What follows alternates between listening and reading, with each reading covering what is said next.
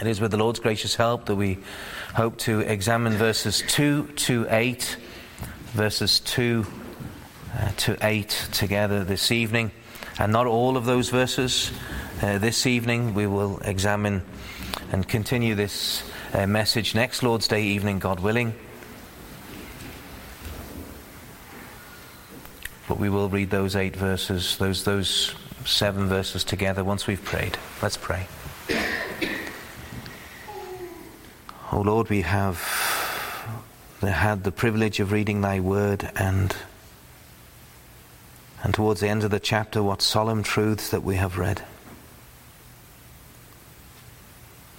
And Lord, we do pray, Lord, that thou will be pleased to pour out thy Spirit upon us, that thy word would have a solemn and true and good working upon us. We know that the gospel was sent forth in the Old Testament, and it had that working to convict and convert.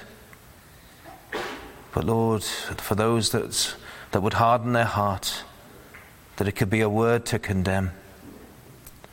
But we look to thee to have mercy upon all that are gathered in this evening and those watching and listening online, that Lord, we look to thee to be merciful to us.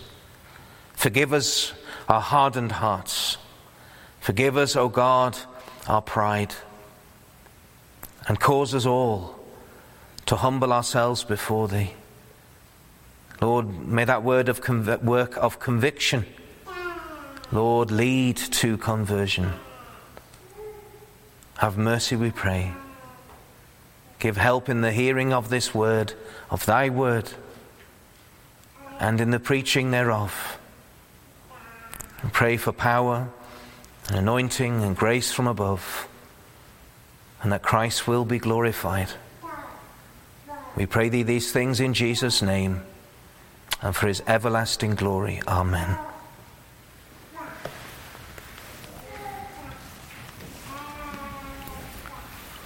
We'll read again verses 2 to 8 of chapter 9 of Mark's Gospel account. Mark 9 and verse 2. And after 6 days Jesus taketh with him Peter and James and John, and leadeth them up into an high mountain apart by themselves, and he was transfigured before them. And his raiment became shining, exceeding white as snow, so as no fuller on earth can white them. And there appeared unto them Elias with Moses, and they were talking with Jesus. And Peter answered and said to Jesus, Master, it is good for us to be here, and let us make 3 tabernacles, one for thee, and one for Moses, and one for Elias. For he wist not what to say, for they were so afraid. And there was a cloud that overshadowed them, and a voice came out of the cloud, saying, This is my beloved Son, hear him. And suddenly when they had looked round about, they saw no man any more, save Jesus only with themselves. Amen.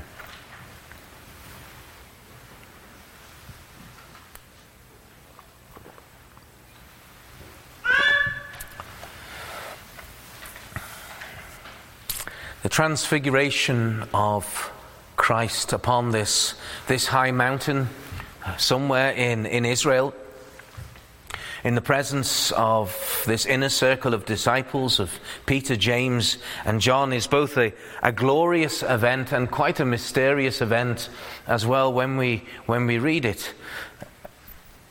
It's a very unique event in the earthly ministry of Jesus Christ. And what does it mean, and why did it happen?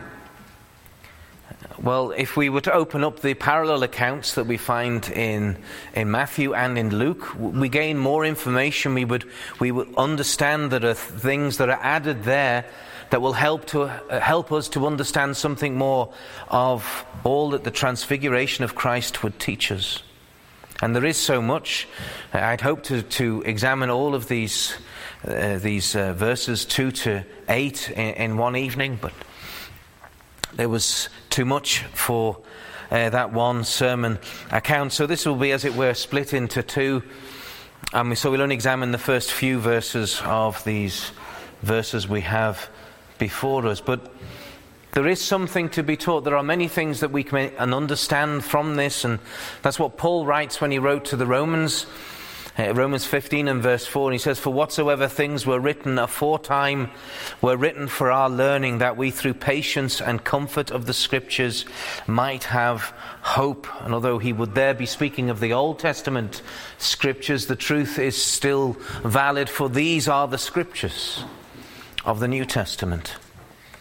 That we would understand, written for our learning, that we through patience and comfort of the Scriptures might have hope. And this section of the Scriptures has much within it. And let us see then and dive straight into what we have before us, and with the Lord's gracious help, see something of the glorious transfiguration of Christ. The glorious transfiguration of Christ. And we see firstly, and we'll try to understand something of the context, the circumstances of his transfiguration. The circumstances of his transfiguration. And we see then firstly the period of time. The three gospel accounts, if we were to read all three, are very careful to date this occurrence. They give it a clear date, and we read here in chapter 9, verse 1, and after 6 days. And that's exactly what Matthew says as well. He says, and after 6 days, and the phrase in the Greek is also literally the same phrase, the meaning the same thing. After 6 days. And yet if you were to read Luke, Luke says, and just as clearly, and just as confidently, he says about an 8 days after. About an 8 days after. Well, 6 days, of course, are not the same as 8 days. And cynics and atheists and liberal commentators would start triumphing over this seeming contradiction. But it is no contradiction. The only contradiction is in their own misunderstanding and unbelief, in our own misunderstanding.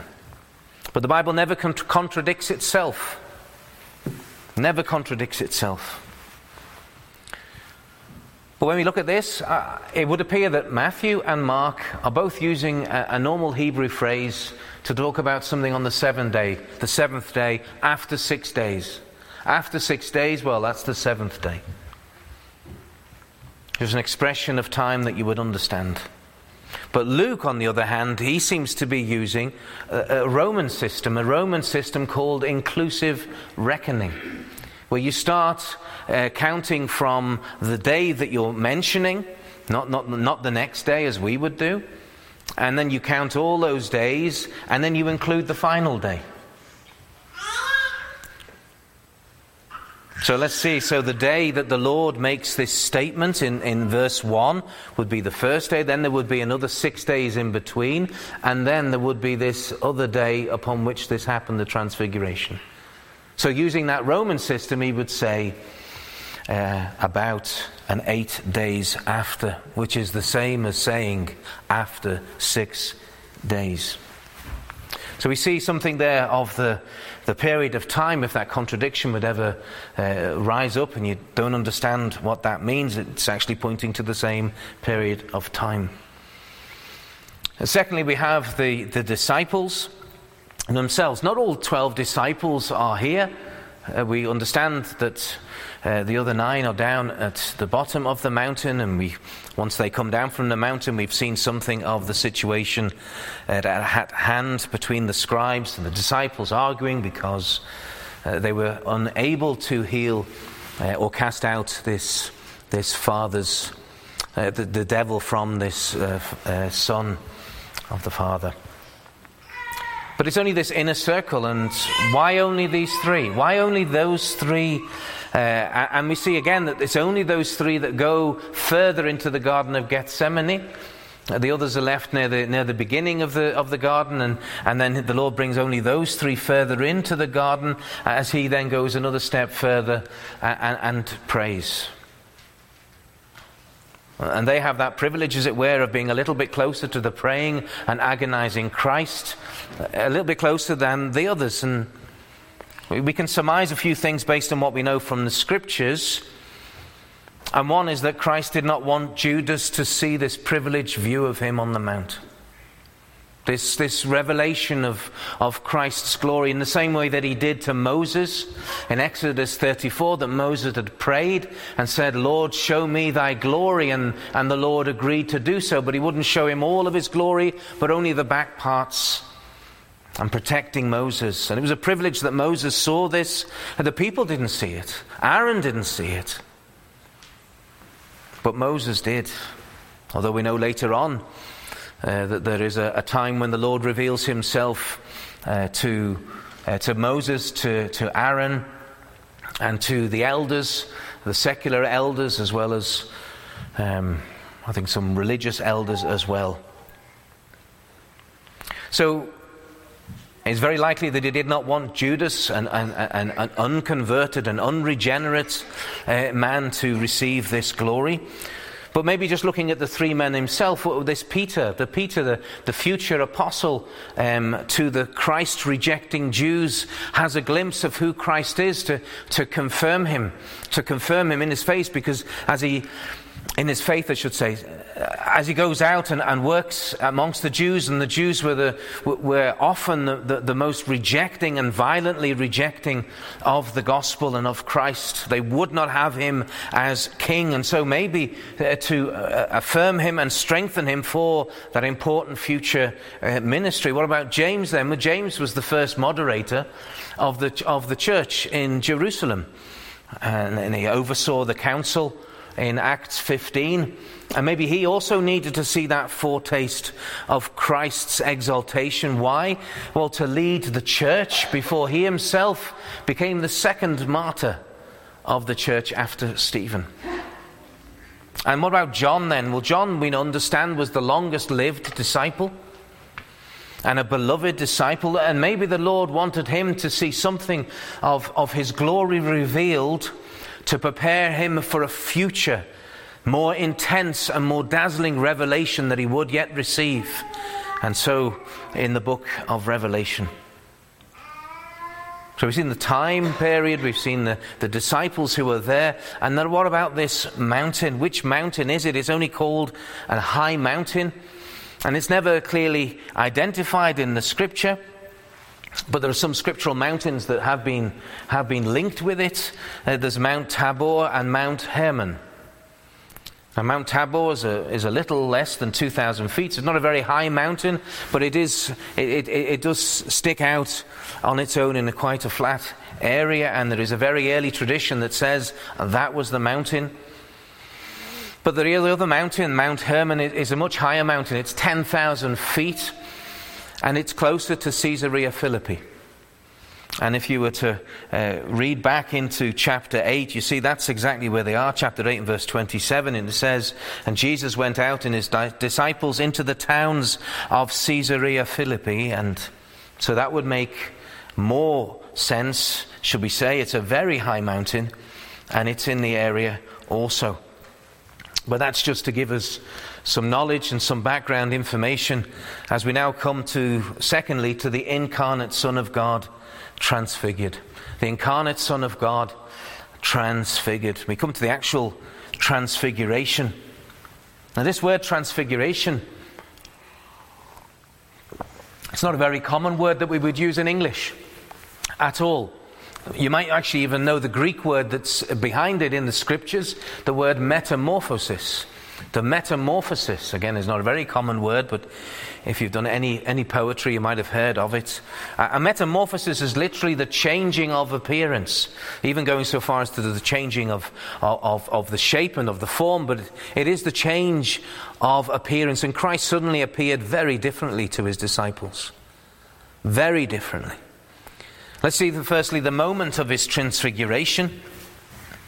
As far as the disciples have been told, they had been taken apart to go up to a mountain in order to pray. That was the reason why he took them up, and we can read that in Mark, in Matthew, and in Luke. And without a doubt, it wasn't just Christ who was there to pray, but all four were there to pray. But we see also that the disciples were having difficulty fighting sleep. And maybe something you're also aware of, that when you pray, the body suddenly decides to get quite drowsy and sleepy as you're trying to pray. Luke 9 and verse 32 gives us this truth. It says, "But Peter and they that were with him were heavy with sleep, and when they were awake they saw his glory and the two men that stood with him." So it is possible, and some believe that this happened at night. Well, that is very possible because it took a while to get up the mountain and then it took a while to get down the mountain. So by the time the transfiguration had taken place and they'd walk all the way down the mountain many hours later, then it would have been daylight, and then they would come across the scene with the scribes and the Pharisees and the father and the child. So they were there to pray. That was the reason why they went up there. And that's exactly what we see, is at the very time of Christ's praying that the transfiguration happened. Luke 9:29, "And as he prayed, the fashion," that is the appearance of his countenance, "was altered, and his raiment was white and glistening." And although we have here a glimpse of something of Christ's divinity and of Christ's glory, we should remember that Christ is truly man. He is truly man. His humanity is a full humanity. It is a true humanity. And I've used this phrase before, but it's good to understand this truth, that his divinity is 100% and his humanity is 100%. The miracle of the incarnation. 100% God plus 100% man is 100% Christ. Christ possesses two natures. He has this divine nature and he has a human nature. But he's not two persons. He's one person.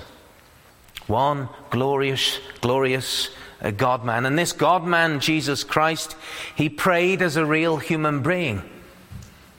He prayed. He needed to pray. He desired to pray. He must pray because he is in our stead. He has taken on our form. He's taken on humanity. And he prayed and he prayed, and this season of prayer became a glorious season of prayer. And not only did heaven come down at his prayer and Moses and Elijah appeared, but his Father's voice becomes audible to all who are upon the mount. Now this is to encourage us to pray. We can't turn around and say, well, that was Jesus Christ. And of course Jesus Christ could pray in a way that we could never pray. And there's certainly a truth in that. But remember, he was 100% human and yet without sin, true, holy and righteous within himself. And yet he must pray, and therefore we must pray. And let this occurrence of Christ praying, and not every time that Christ went up the mount was he transfigured, not every time that he went early in the morning to pray and have a season of prayer for 2-3 hours, again was he transfigured, but at this time he was. And let this occurrence encourage us to pray, not that we will be transfigured, but let it encourage us to know that extended prayer is a means of grace, of knowing the presence of God, of greater holiness, and of our own glorifying here on earth. Having humbled ourselves, having spent time with the Lord. And all believers must know something of this. It may be in the past now. It may have happened in the past, and it doesn't happen much now because the seasons of prayers are interrupted by things of life. But Christ had a very busy ministry. Christ never ceased to work, except for those times that he must pray or he took his disciples apart. But even that taking his disciples apart was a work, a teaching, a mentoring. But he knew this much, that prayer and times of prayer, seasons of prayer were important for him. How much more important for us? Our own souls would, as it were, be glorified in the presence of the Spirit of Christ as we pray.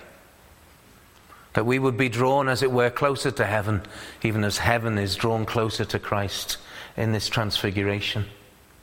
That there would be more light within as opposed to the darkness that we have, as our brother read this morning from Matthew. That there would be light, that there would be more light. Let us be encouraged when we consider Christ praying and his Spirit within us, causing us to say, Abba, Father, call his Father our Father. What about the description of his transfiguration then? As he prayed, he is metamorphosed, he is transfigured, he is changed in appearance from a simple physical human being as you and I to something glorious, radiant, heavenly. And we see that in descriptions that describe his clothes. That his clothes, Mark 9 verse 3, as we read here, and it says, in his raiment, his clothing became shining, exceeding white as snow, so as no fuller on earth can white them. Now, I wouldn't blame you for not knowing what a fuller is. Now, the fuller is an Anglo-Saxon craft, a trade. The fuller was a man that worked with something called fuller's earth, a type of clay. And he would get that clay and he would make a sort of a very watery slurry, and he would use that to wash fabric. The fabric came, woolen fabric especially. Woolen fabric, it was grimy, it was greasy. It had the grease and from the wool itself, and it had the dirt that stuck to the grease. So the grimy wool having been, maybe the wool itself being cleaned before it's made into a cloth, and after it's made into a cloth again, cleaned, bleached. A form of bleach it is. That fuller's earth is also called bleaching clay. And so it strips the wool of the discoloration, strips it of those dirt and the oils, and leaves behind a beautiful white piece of woolen cloth. And for the ancient world, there was nothing so pure and so white as a garment that had been well treated in fuller's earth by a professional fuller. And therefore, this is very familiar language. Fuller's earth is all over the world, used in all different societies. But he uses this familiar language that people would know. This is really clean. This is really white. We might think of a really clean white and starched shirt. He says dazzling white, pure white. When again talks about the purity of it, it says it's just like snow. Exceeding white. Not just any old white, but exceeding white as snow. And of course that's freshly fallen snow. Clean and pure and bright as it gets, as the sun reflects off it and it dazzles you. You know, that type of dazzling white that can blind, the snow blindness that you can get. Now we're getting to the idea of the garment of Christ and the dazzling glory as he is transfigured before them. And Matthew compares the whiteness of Christ's transfigured clothing to light itself. He says it was light. And Luke uses that word glistering, a word that means that it was a dazzling whiteness. In fact, that word for the glistering can also be used for the extreme white flash you get with lightning.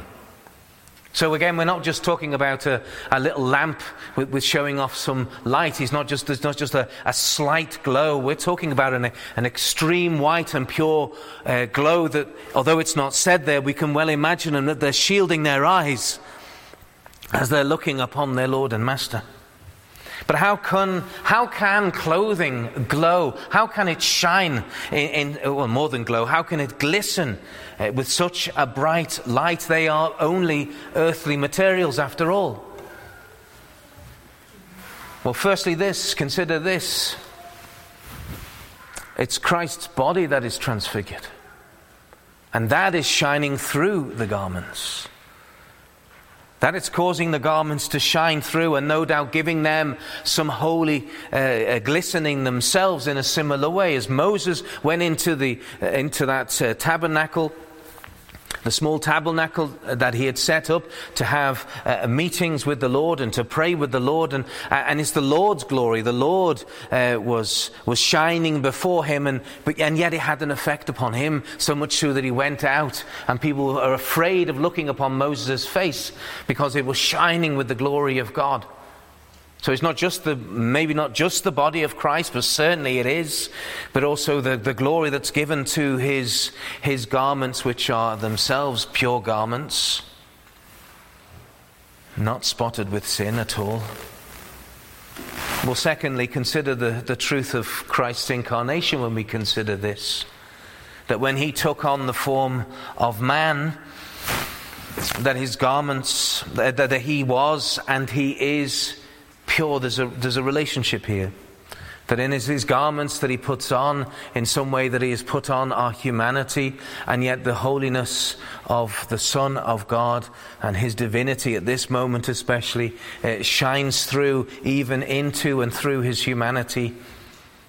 Maybe something like that is also indicated as we consider this. Secondly, besides his body, we see his face. And the face gets maybe some more attention. In Luke, in Mark's account, he merely says that he was transfigured before them. So that would include the face and the body. But Mark gives attention to the clothing. But it's Luke, it says this in Luke 9 and verse 29.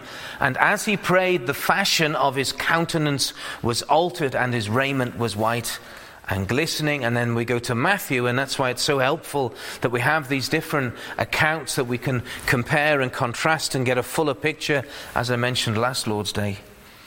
Matthew 17 and verse 2, and was transfigured before them, and his face did shine as the sun, and his raiment was white as the light.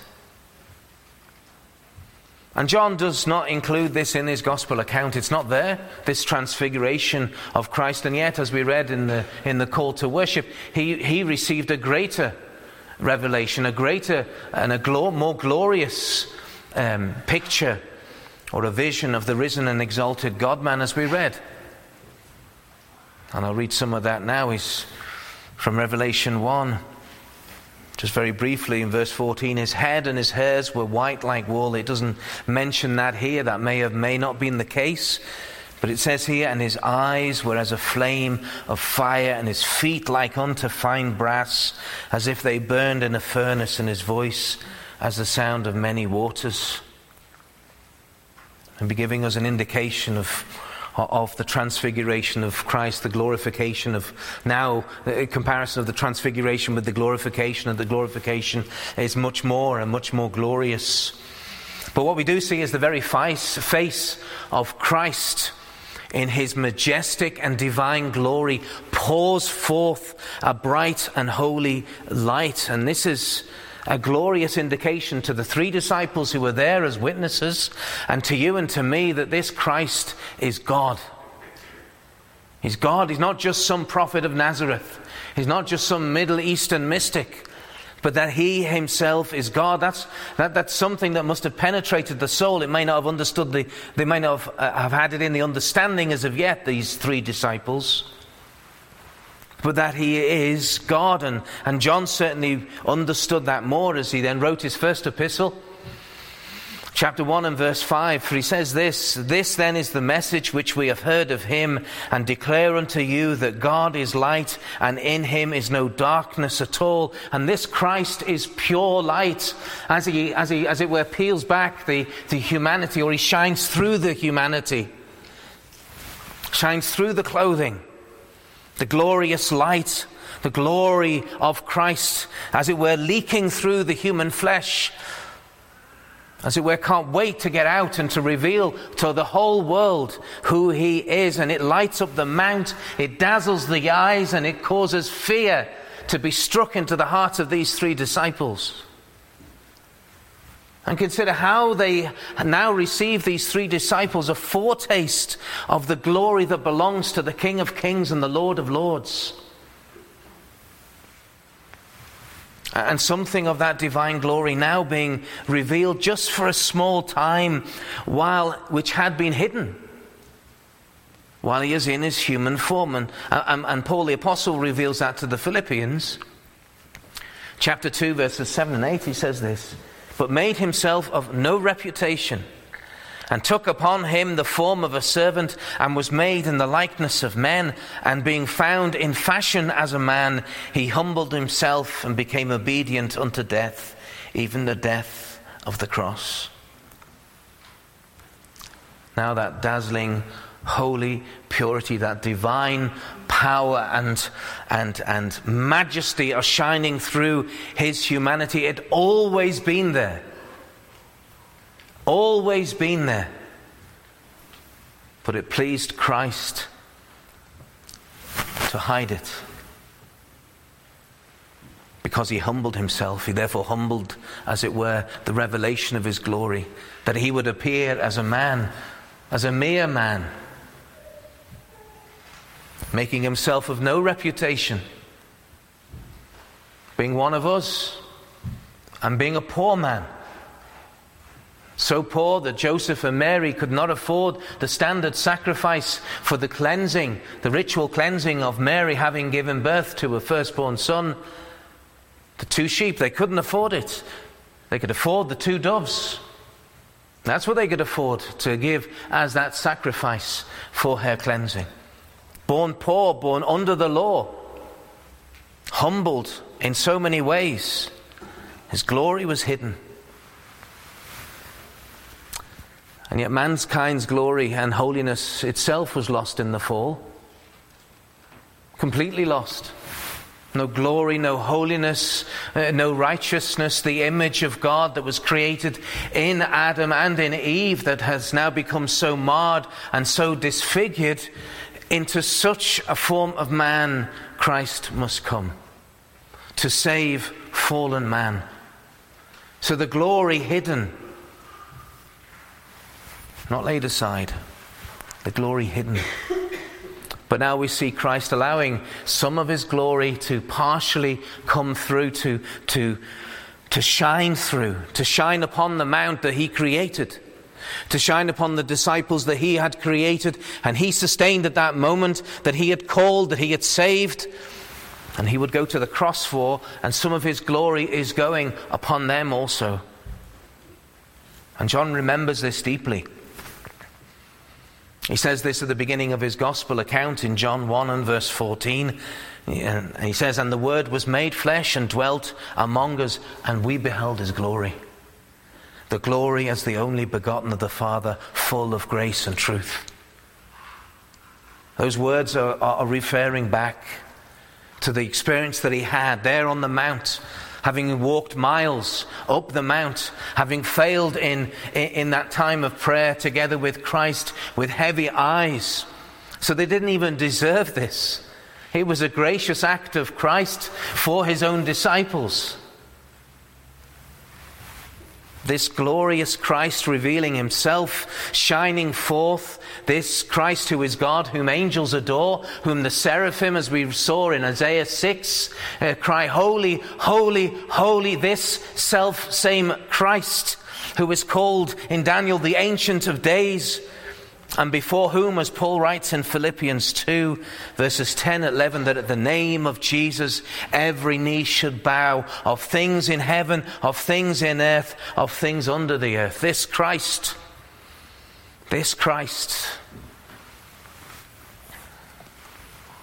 And it's very possible that the display of Christ's glory was not only for the benefit of the disciples and not only for our benefit as we read and study and try to understand something more of the transfiguration, but also for Moses and Elijah's sake. For they, in heaven, had seen the glorious Son of God sitting on his throne. They had had fellowship with him. They had spoken with him. And it is by the command of the Son of God, who was still on the throne as he is transfigured on earth, that they are brought down. They appear with him as he is in his human form on the mount. And they had both spoken of Christ. They had both been types of Christ. And here they are, plucked out of glory, as it were, glorified together with their Lord and with their God. And there's nothing that disturbs that glorification of theirs. There's nothing that disturbs their glorious fellowship with their Savior. It is, as it were, that they're in heaven, communing with him, speaking of gospel matters, because they certainly speak of gospel matters when they're on the mount. And then they appear with their Lord. They're not taken back at his humanity, for he's glorious in front of them. And they carry on, that they have that conversation, speaking about his decease, and God willing, next time we will look at what that means. And then they're taken back to glory to continue their fellowship with the Son of God that sits enthroned. upon the throne of God, without a break, having continuous fellowship, for that is what is before us, believer. An eternity of full and sweet and unbroken fellowship with the Son of God, who loved us and gave himself for us, who desires that communion far more than we do. If we can pray for half an hour, we're very pleased with ourselves, and it's good for us that we do that. I mock it not. And yet he desires it far more than we do, that he would have the communion, that sweet fellowship with those that love him, and by his grace are called to him. You know, at death, for the believer, the soul goes immediately into the presence of Christ, immediately to be with him and to be with all of Christ's people. The phrase in Abraham's bosom merely means that we're going into the very heart of fellowship with the Lord. That the Lord is now our friend. He is our Lord. He is our God. We fear him, but we love him, and he is our a faithful friend. So at death there is what? An immediate glorification, seeing as we're considering glory, an immediate glorification of the soul of the believer. And that soul, even without the body, is able to talk and to think and to exist. And we see that with Moses. Moses died on earth. Moses' body is buried on earth. Moses' soul went to be in glory. But even for Elijah, Elijah's different. Elijah was taken up into heaven, body and soul, and is sustained in heaven with a beating heart and the lungs that breathe. And he too has full and sweet fellowship with the Lord. And both are examples of how we will be either at death or at the resurrection. Constant, glorious fellowship with Christ, eternally glorified in holiness, and together with the Lord, not just alive, but living like we never lived before, thriving like we've never thrived before. There'll be no more pain, there'll be no more sadness, there'll be no more sin, there'll be no more corruption, there'll be no more death, but thriving and living in the glory and the bliss of Christ himself. That's why it says in the future that there will be no sun and no moon. We will see the transfigured, fully transfigured Lord of glory, and he will be our sun, and he will be our light, and he will be our life, and we will be transfigured by him and through him as his clothes are here by that glorious body. And it has pleased Christ to show us these glorious truths and to give us a glimpse of his glorious self, because this is our Redeemer. This is our covenant head. This is the King of glory. This glorious God-man Christ Jesus. This is our God, together with the Father and with the Spirit. This is Jehovah, the glorious one. Now maybe to you, as we close and we consider a gospel application, maybe to you Christ is just a name, just a man, just a prophet, just an historical figure, maybe just a good man. And maybe you come in here this evening with quite that low image of who Jesus is. A name you read in the Bible, a religious figure, a very earthly view of Christ, if I may say. A very low view of Christ. But do you not now see that there is much, much more to this Christ? That he is a glorious and conquering and victorious Lord. That his holiness and his divinity we see here beginning to shine through, and we've seen more as we looked at Revelation. He is your creator. He knit you together in your mother's womb. He sustains your life by the word of his power. Every heartbeat, thank thee, Lord. Every blood cell that absorbs the oxygen and takes it round your body is from the Lord Jesus Christ. He has spoken it, he has determined it, and he sustains it. And even though now you do not see his humanity or his divinity, for he has ascended into heaven, yet he will come again in glory to judge the living and the dead. The question is, will you survive his righteous judgment over your sin and your guilt? Will you survive that? Well, no, not if you die in your sin and your guilt. Not if you leave this life still in debt to this Jesus, still an enemy of this Jesus, still a rebel against him, still hating him. However strict your religion might be, however full of religious emotions you might be, if you die in your sin and your guilt, you will not survive his righteous judgment.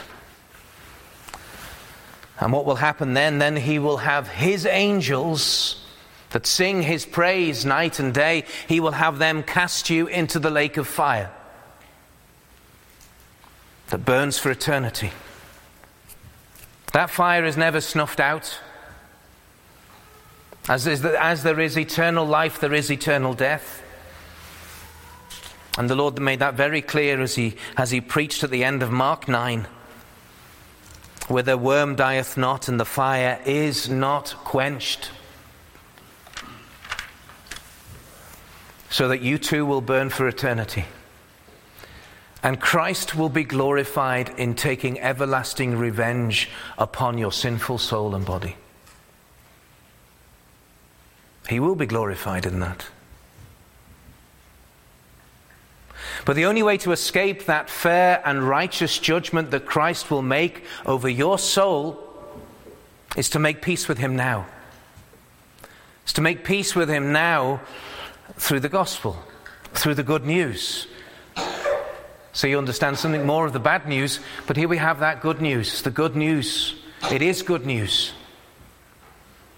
You are therefore to sorrowfully repent of your sin before him you've committed against him, and you are to believe him and his word, and you are to follow this glorious Christ. Seek his salvation from his hand, and Christ will be glorified in saving and loving your soul forever. Christ will be glorified in you one way or the other. Either as your judge or as your Savior.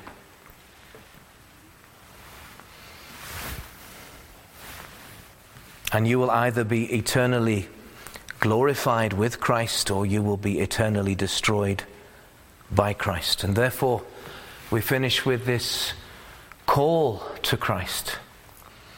Is that you are to repent of your sin and you are to believe the gospel. Believe the gospel means what? Believe the good news that Christ died for your sin, and so you come to him on your knees, in your heart at least, repenting of your wickedness. You've sinned against him. Call upon his name. For whosoever shall call upon the name of the Lord shall be saved. Lest we must say, with what was said in Numbers 32 and 23, but if you will not do so, behold, ye have sinned against the Lord, and be sure your sin will find you out. Amen. May God bless that word to your eternal salvation and pluck you all as brands out of the hell even this evening by his grace. Amen. Let us pray. Our Lord and our God, we give thee thanks and praise for this glimpse of Christ, the glorified Lord. Oh God, what a Saviour we have. Oh Father, what for gift is thy Son, that thou didst so love the world and give him, that whosoever would believe in him should not perish, but have everlasting life. We thank thee for him. Oh, let us learn more of him. Let us learn experientially more of who he is for our souls. Let us close our eyes thinking on him. Let us open our eyes in the morning looking unto him. And grant us grace, O Lord, for we confess that the flesh is so dead. But we thank thee for that life now and the eternal life that is to be had in Christ. Lord, think of those in mercy in this thy house this evening who have sat under the reading and the preaching of thy word. We pray for thee to have mercy, to draw them, and Lord, cause them to obey the gospel command. As we made that they may have a fresh glimpse of a glorious Saviour and be themselves saved by him and for him. Hear us in Christ's name and for his glory. Amen.